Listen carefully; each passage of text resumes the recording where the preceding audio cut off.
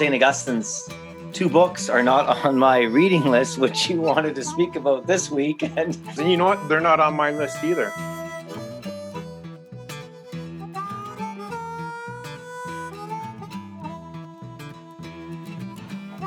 Hey, welcome to the Pints and Pews podcast. We're just two guys talking about the Catholic faith over a couple of pints of our favorite craft beers. So why don't you slide into the pew alongside us and listen in for a while.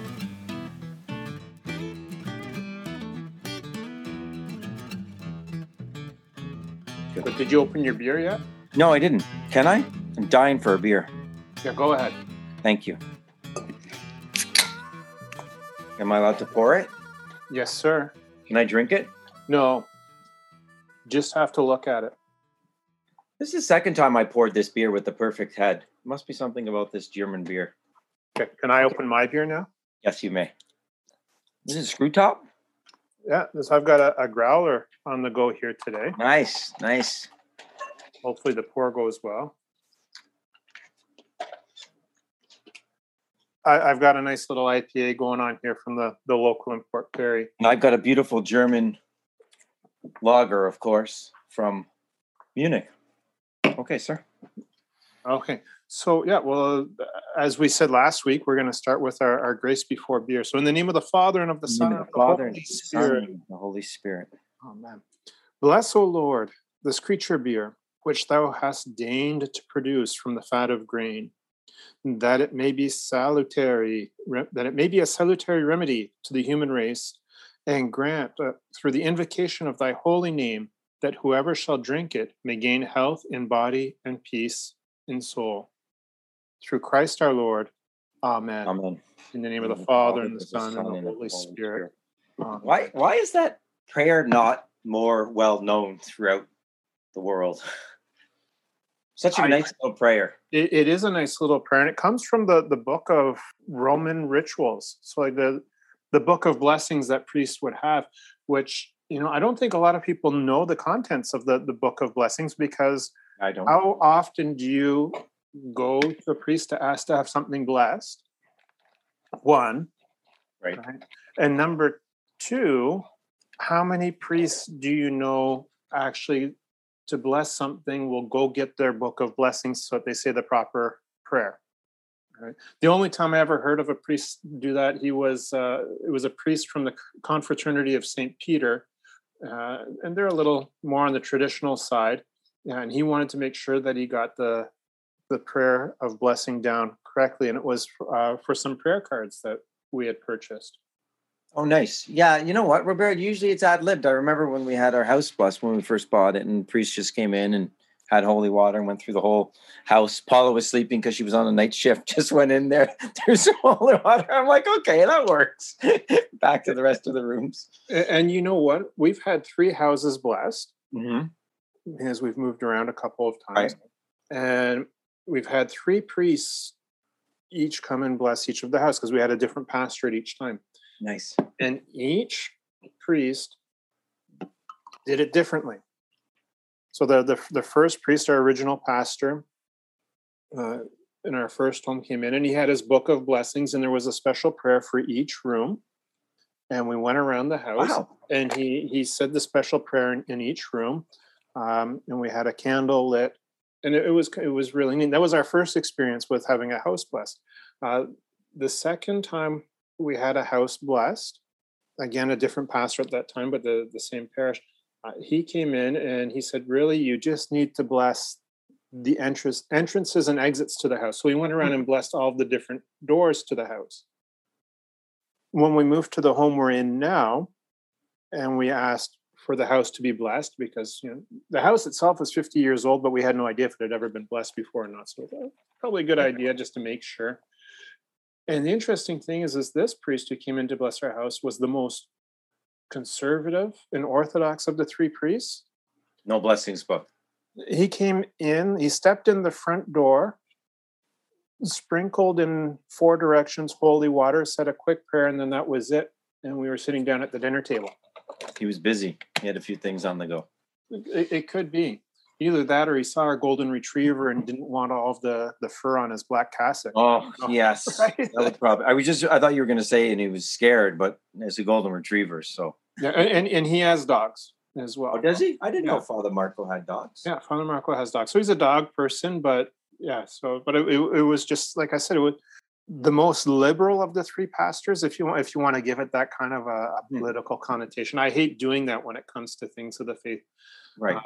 But let's just say the most liberal of the three pastors, or the least traditional of the three, went by the Book of Blessings in each room. Mm-hmm. And the most traditional when it comes to things liturgical barely said a 30-second prayer on the way in the door. And the one in the middle, he's the one that stayed the longest. I don't know if you've heard the expression of do the red, say the black, where the priest is to do in the missal everything that's written out in red and say everything that's in black. And with Father, who's a fairly good friend of ours, we always say he's drink the red, wear the black, because he loves his glass of red wine. There you go. There you go. So he stayed the longest after dinner. Good, the human side of our pastors as well. The human side, very important, Roberto.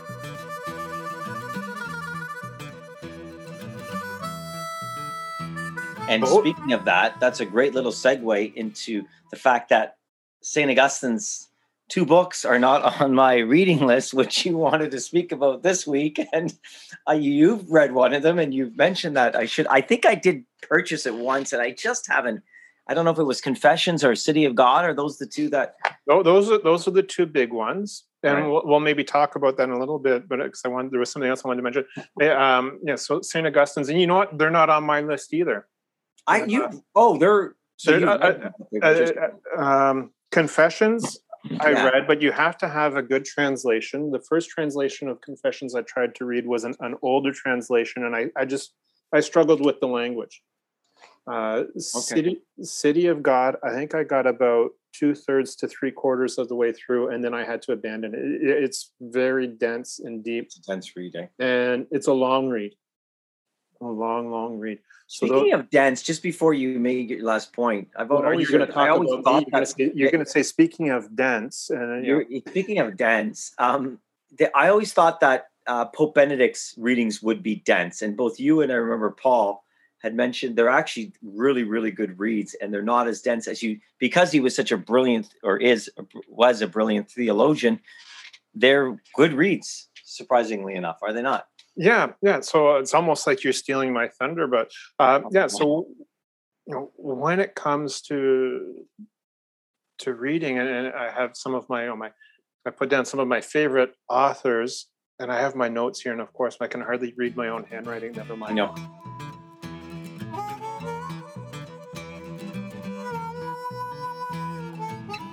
And so, as we kind of already alluded to, though, we wanted to talk today about books. And one of the reasons why I suggested that we look at books was in my daily reading, and I'll talk about the devotional book in a couple minutes, but in my daily readings of The Imitation of Christ, I came across this prayer a couple of weeks ago with regards to reading pious books. O my Savior, who has so abundantly provided us with pious books to serve us as a bright shining light, to withdraw or to preserve us from those wanderings which are so dangerous to our souls, enlighten our minds with the truths we read, and move our hearts to practice them. Grant that they may be our consolation in trouble, our support in difficulties, and the rule of our whole conduct. But grant also, O Word incarnate, that we may hear thy voice speaking to our hearts when we read thy gospel with our lips, and that through the respect we owe to thy divine word, we may endeavor to put it in practice on those occasions when we have need of it, since it is not less necessary to practice the holy maxims of the gospel than it is to believe them. And that just kind of got me thinking, especially that beginning of it, that God has provided us with pious books to serve as a shining light and to keep us from those wanderings that are so dangerous to our souls. And that just kind of got me to thinking and asked the question, why is it so important to read Catholic? Why is it so important? Yes, we need to be reading scripture. Yes, we need to be reading the Gospels, but why is it so important to be reading other books that are Catholic and that are Christian in nature? Yeah. And I think it's summed up right there, because, it helps keep us away from the wanderings of our soul and the detriment to our soul. I've always been a chain reader. Always. And for the longest time, I would read fiction. Right. All right. Just pulp fiction.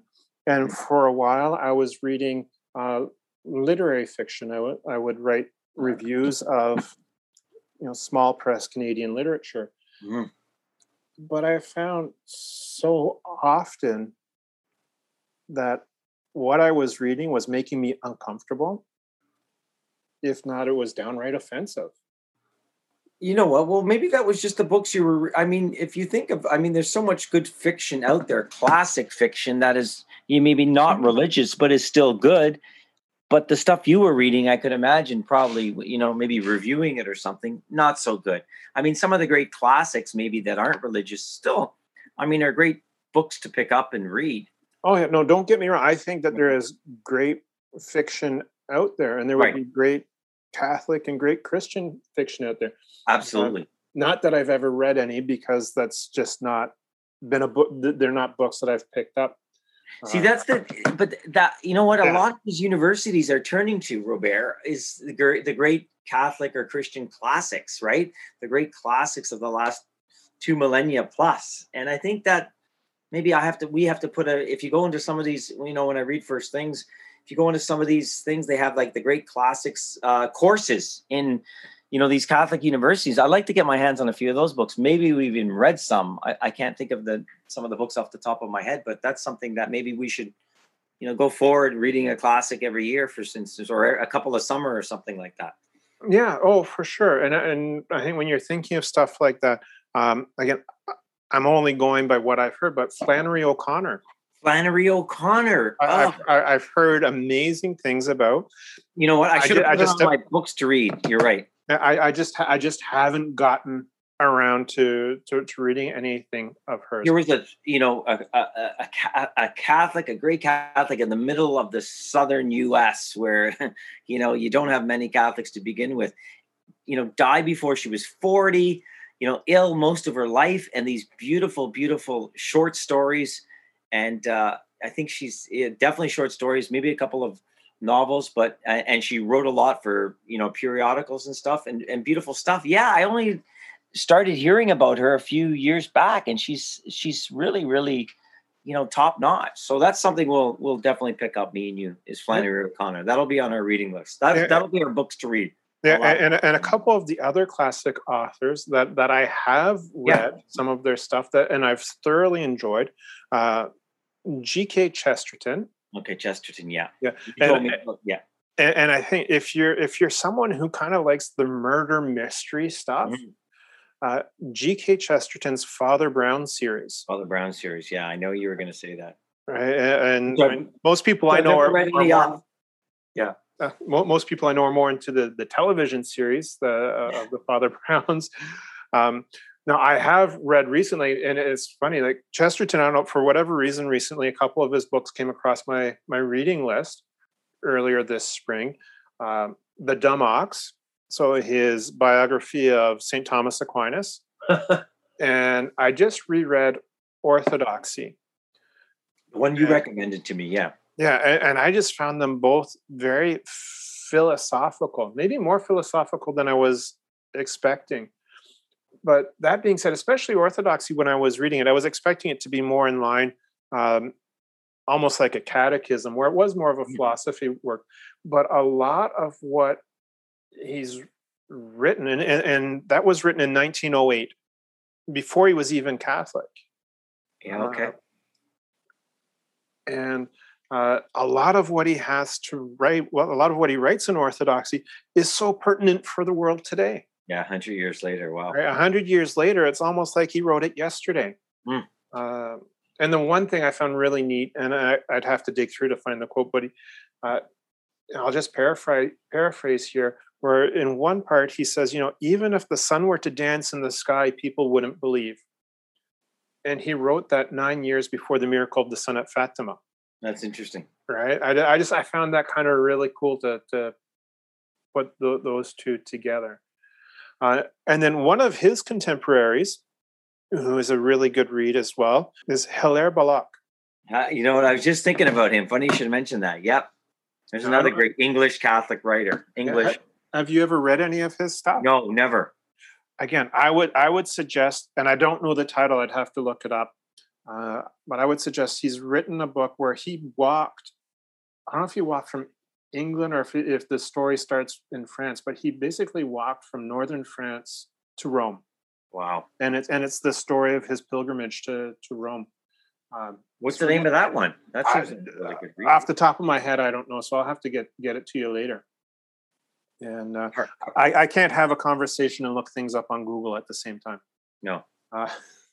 It's beyond my mental capacities.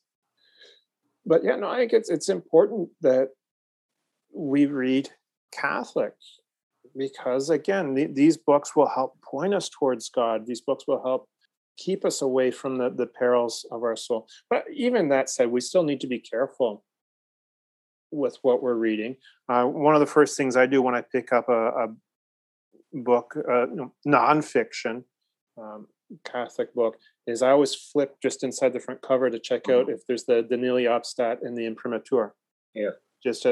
And even then, sometimes you have to look at the name of who's given that to see if it's kind of going to be sound. It's okay, yeah, for nonfiction. So, what have you been reading lately? Oh, you know what? I came up with a couple. Do you read? Can you read? I do. You know what? I read a lot of fiction. I do still read a lot of. Try to read some of the classics. But I do read, a lot of Christian Catholic works.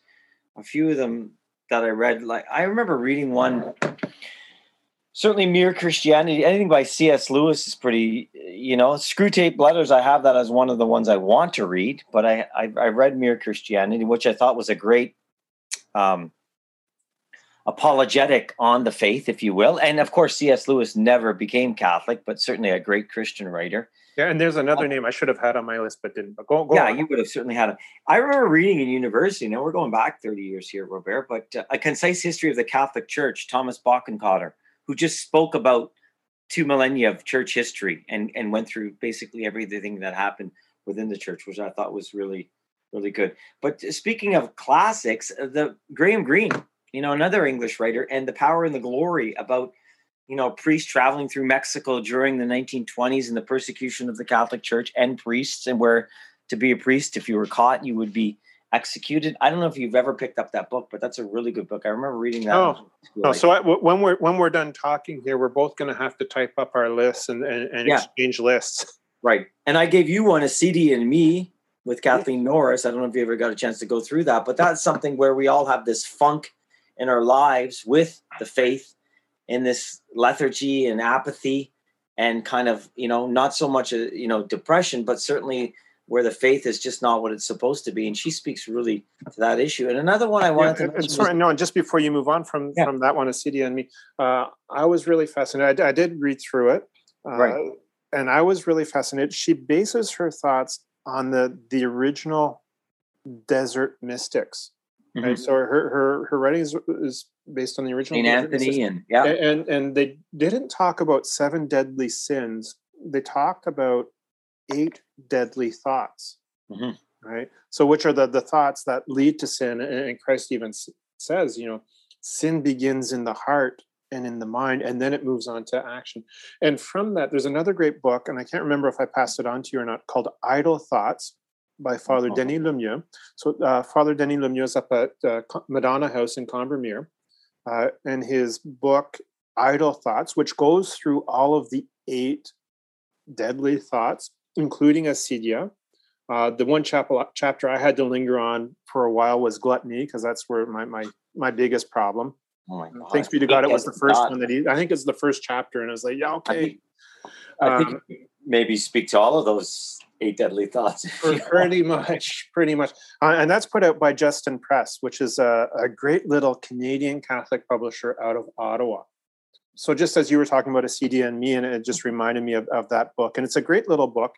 And again, all of us can relate to all of those deadly thoughts, but usually one or two more than the others. Absolutely. And certainly I could probably write a little brief bio on all those thoughts. And another one was Something Beautiful for God. Malcolm Muggeridge, the great English writer and TV commentator, wrote a beautiful book on Mother Teresa in the late 60s. After he had introduced the world to Mother Teresa, he maintained a relationship with her, correspondence with her. And really, it was his relationship and his correspondence with Mother Teresa which brought him into the Catholic Church in his late 70s, I believe, almost 80 years old. So there you go. And you have a connection, I think, with his grandson. Right, you're right. I lived with his grandson for a while at university. We had a house in Toronto, and a couple of Peter, and of course his brother Chaz, and John and Matt, and there's a sister as well. And great family and very faith-filled. And he was Catholic. The kids were obviously Catholic before the grandfather, because the son, who was Anglican and had married a Catholic.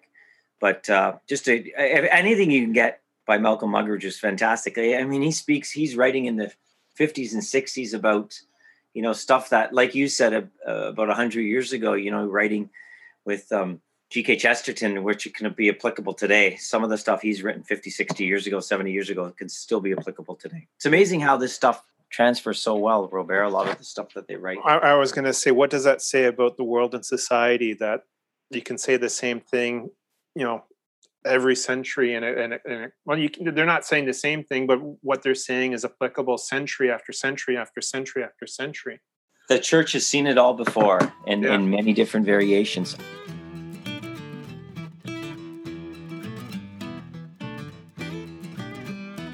What about you? And I've got a couple of that I want to read, so I'll get to that once you finish your list of what you've read. So, there's many more that I've read, but I just can't. Yeah, so right now, I mean, the two that I'm kind of reading on a more regular basis are kind of daily devotionals. One, I know you've heard me talk about time and again, and I've already mentioned it today, is The Imitation of Christ.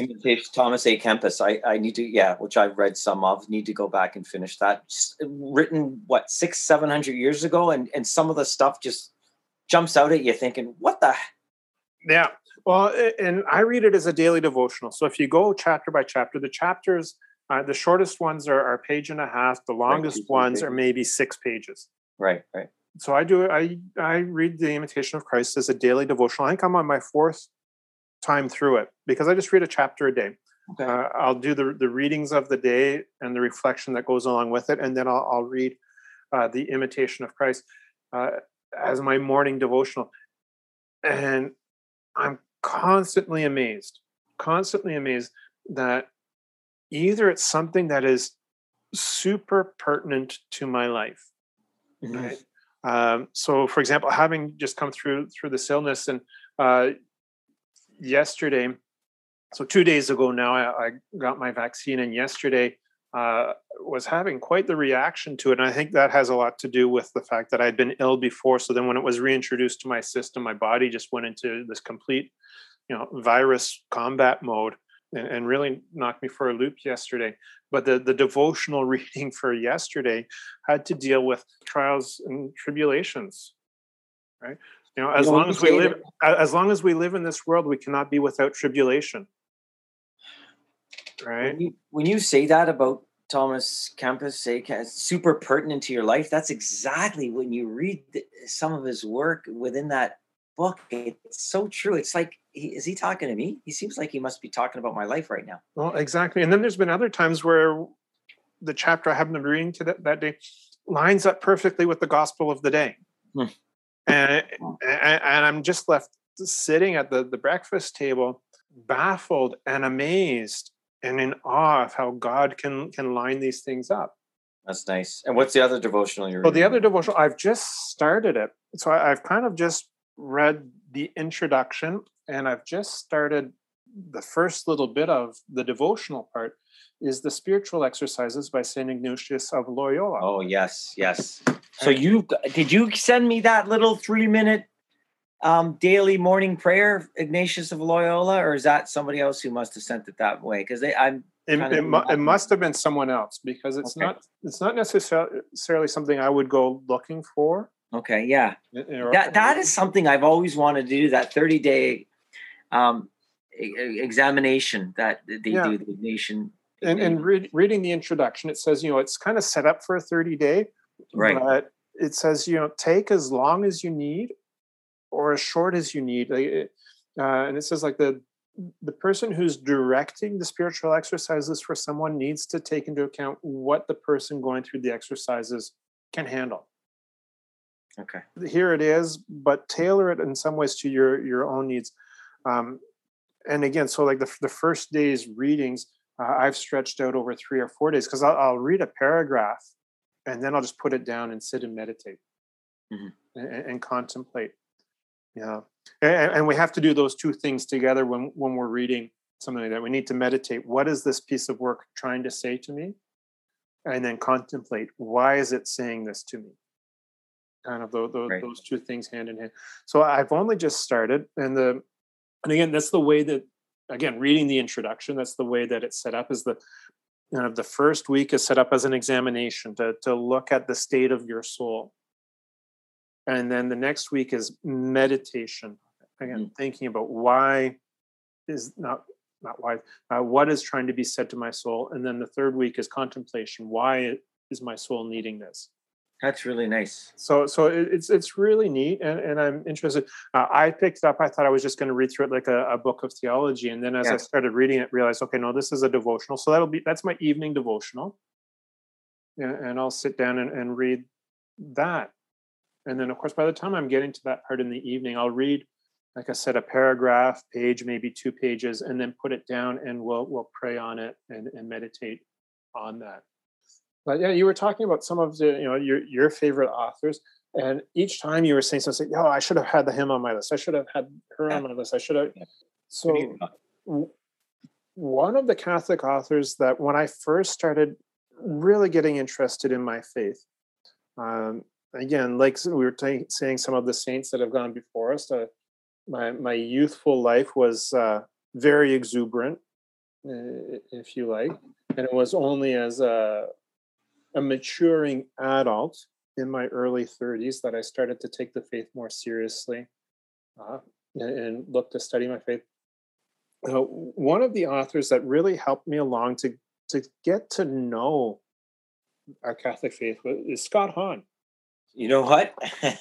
That was the one I had on my books I want to read is Rome Sweet Home, and there's something fantastic read. That's a fantastic read, and it's interesting because I think it's not just Scott Hahn that's written it. It's both Scott and Kimberly have written that, I believe, together.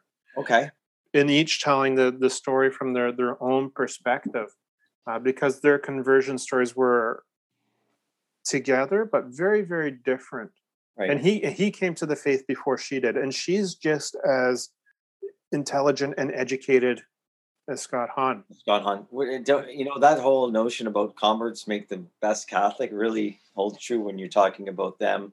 You're talking about Marcus Grodi, if you want to get into EWTN, who we both saw speak. Yep. And I read his book. His book was fantastic about journey from the journey home and some of the different stories that he, different conversion stories that he writes about in that book. Fantastic book. And you say that, and Scott Hahn's the first one to recognize that these converts to the faith are the ones that seem to be the most on fire.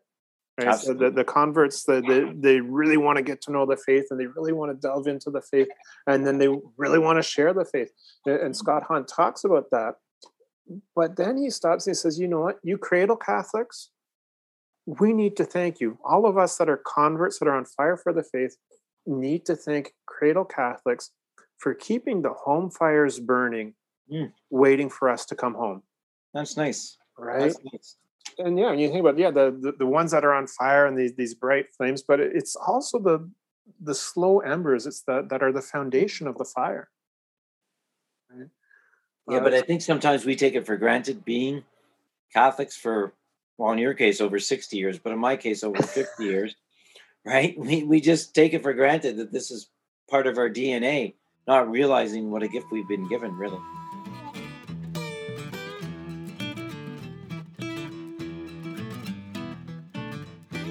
And so another author that, as I was developing my faith and makes it really easy to understand and fall in love with our faith, Fulton Sheen.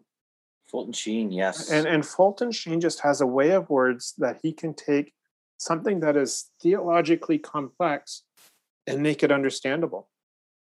And again, this is someone who was writing 30, 40, 50 years ago, but the language is just so accessible and so common sense.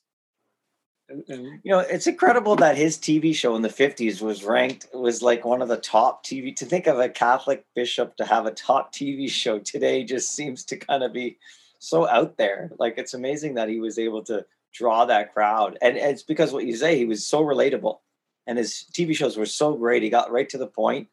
And that big cape of his, drawing back. Yeah, a little bit of show. And again, like you say, the cape, the beauty of the faith, the artistic beauty of it, but also to the reality of the faith and the beauty that comes from what we believe. And again, I find him so accessible. And I've got a good friend that's put together 3 anthologies of Fulton Sheen's work. Wow. The first one is Cries from the Cross, which looks at Fulton Sheen's writings on Christ's 7 last words. And so it's like 7 books in one. And the way he's separated them, he's taken a chapter from each book and put them together in their chapters. And then Lord, Teach Us to Pray. Mm-hmm. And then he's got a new one coming out. And again, I'll look it up here. But these anthologies make it so much easier to follow and to appreciate. And it goes through the life of Christ and different stages of the life of Christ. Yeah, good old Fulton. Book of Sacraments. So the new anthology, which isn't out yet, the anthology will be coming out later this year. Our Archbishop Sheen's Book of Sacraments will look at Sheen's writings on the different sacraments, and those are through Sophia Institute Press. So if anyone was looking for, wanting to pick up some works of Fulton Sheen.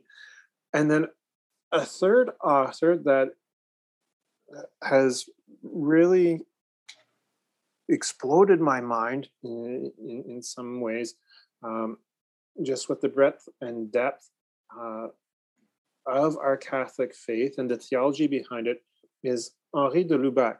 He was a French Jesuit, again, about 50 to 100 years ago. The only problem I find sometimes with de Lubac is that it's deep and the language is difficult. But he was the one... Say his name now in an anglicized way for our listeners, Robert. I don't know if I have that in my DNA. Come on.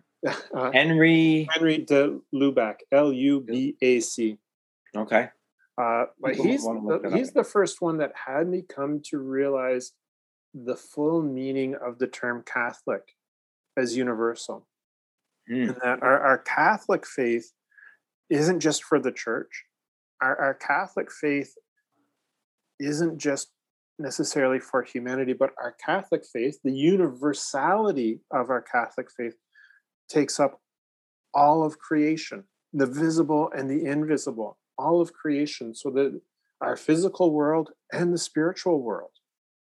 And this being able to realize that Catholicism is not just us here on earth, right, but also too the communion of saints and the angels.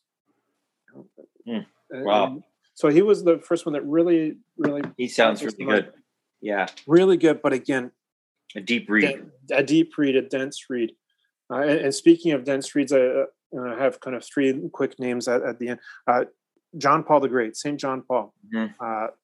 Brilliant man. But his works. A little dense. Sometimes I found pretty dense. Like, Okay. Theology of the Body, it would take me 4 or 5 days to read a page sometimes. You're right. I know where you're going with this. I know you're going to end up with, but go on. Keep going. So then the next one, and you already mentioned him, is Benedict the 16th. Yeah, Benedict the 16th. And you talked about his series on Jesus of Nazareth. Mm-hmm. And again, that was one of the first series of his that I read. Very accessible. Right. Very, very accessible. Very accessible, yeah. Why do I feel like you're going to end up with an African cardinal in your last? Exactly.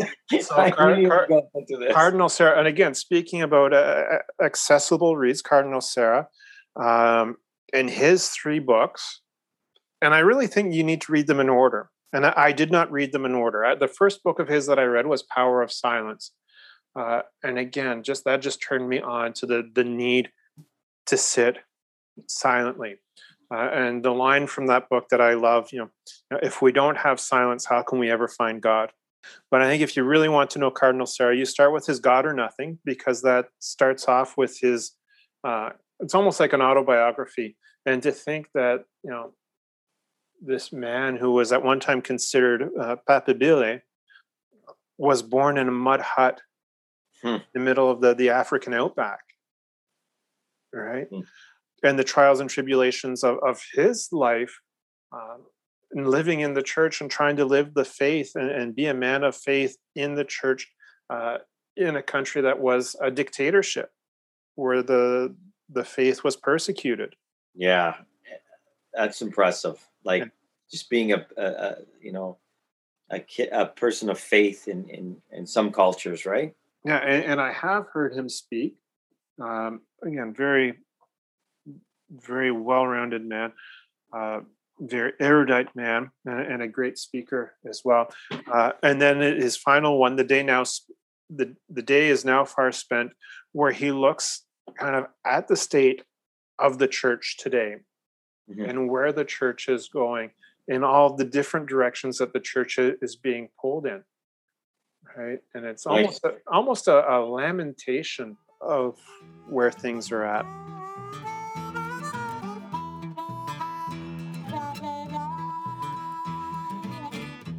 And speaking of erudite, I put on my list to read was Thomas Merton's 7-Story Mountain, and there's an American monk, and that, have you ever read 7-Story Mountain? I've heard really good things about that. I haven't read that. I've read some of his poetry. Oh, okay. I've read some of his poetry, but I've never read. And I think I always want to get my hands on that book because I've heard a lot of good things about it. And I was just thinking, going back a few hundred years, anything by Saint John of God, Dark Night of the Soul, or his contemporary, Saint Therese of Avila. There's 2 people I think that I would want to read. Well, and you're saying that those are on my list. I'm just kind of scrolling through my Amazon wish list right now. Yeah. And I can put this out there. If anyone feels inclined to make a purchase on our behalf, I mean, we can put our wish lists out there, and maybe a kind and generous listener would take it upon themselves. Benefactor. Would take it to send. There's a couple here by Paradoxes of Faith by de Lubac, The Dark Night of the Soul, Essays of a Catholic by Hilaire Belloc that we were speaking about earlier. One that's by an author that's not very well known, but I'd read little bits of this book earlier in the year, The Spiritual Combat by Dom Lorenzo Scupoli. Just looking at ways to prepare our prayer lives to make spiritual combat, to take on the wiles of the devil. Diary of Saint Maria Faustina, the Divine Mercy. Divine Mercy, yes, the great Polish saint. Another great read that I've read, and I have it here, and I've actually read it, Pathway to Our Hearts, which is a simple approach to Lectio Divina by our Cardinal, Thomas Collins, which goes through the Beatitudes and goes through the Sermon on the Mount. And it's an excellent opening up of the Scriptures. Trying to look, there's a number here. The Everlasting Man, by G.K. Chesterton. G.K. Chesterton as well. Yeah, no, I've got the illustrated and annotated version because, I need the Reader's Digest version of stuff like this. What I find too sometimes that my reading list can be a little eclectic. Here's another one, The Science of the Cross by Edith Stein, another great person.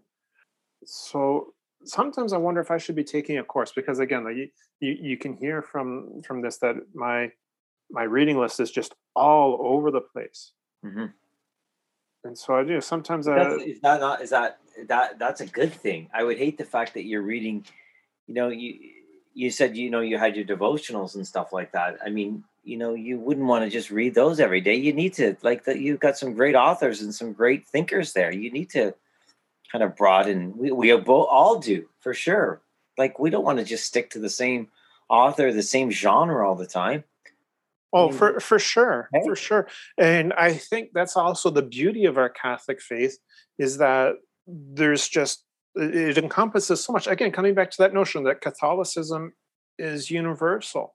Yes. Catholic is universal, right? Small c, yeah. Right? And you know what? It drives me crazy with the small c with kids, students, but go on. Sorry.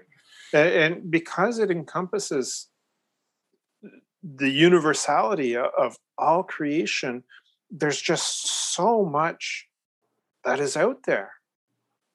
There's so much to know. There's so much to read. And I don't know about you, but the space between my ears is rather limited. And it seems to be shrinking. You know what, Robert? You hit the nail on the head. And when I went back a few years back, as you know, and went to the seminary and did that degree, and I people said, "Did you learn a lot?" And I felt like, yeah, I learned a lot, but what it made me realize is how little I know of the faith and how much I've just scratched the surface of the things that I want to learn or want to know of the faith or what is out there or the scholarship within the 2,000 years of the faith.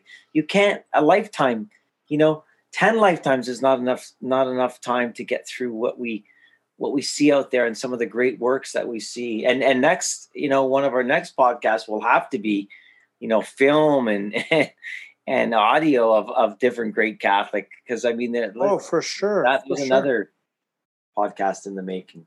Yeah. But did we leave anybody out? We probably left out a whole bunch of writers that listeners are gonna chime in and say, "Hey, you forgot about this." So we'll have a part 2 on this for sure. I hope so. I mean, I had a whole section here I thought we could talk about, and I know you mentioned one when you said first things, but to talk about periodicals. Oh, periodicals! First things out of New York. I think we just need to leave that again for another day, because again, there's just so much that's out there.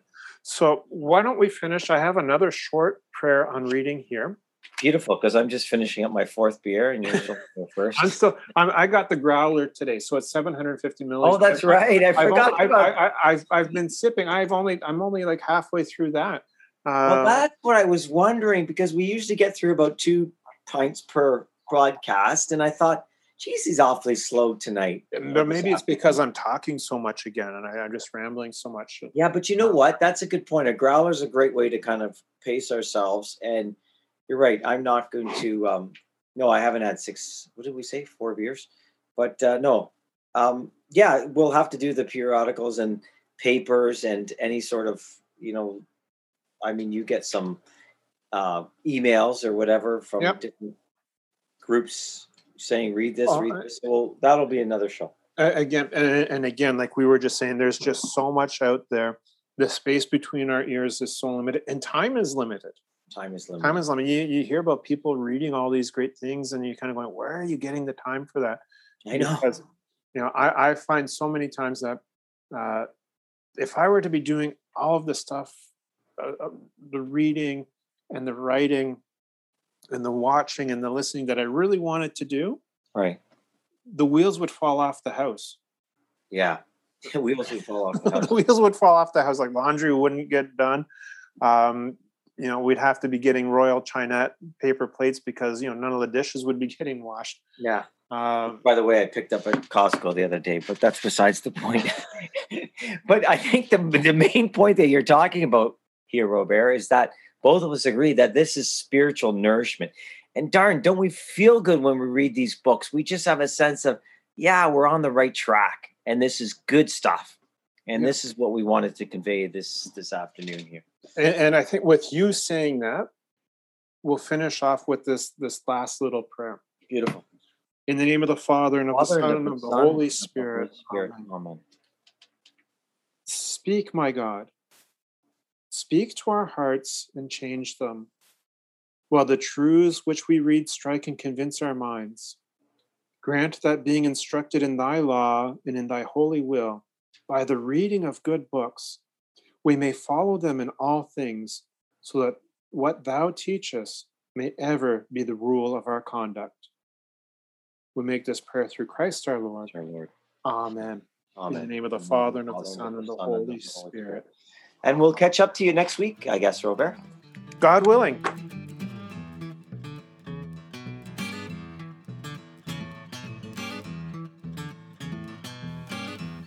Hey, thanks for listening. We hope you enjoyed your pint and the conversation just as much as we did. And we look forward to chatting again next time over a pint or two.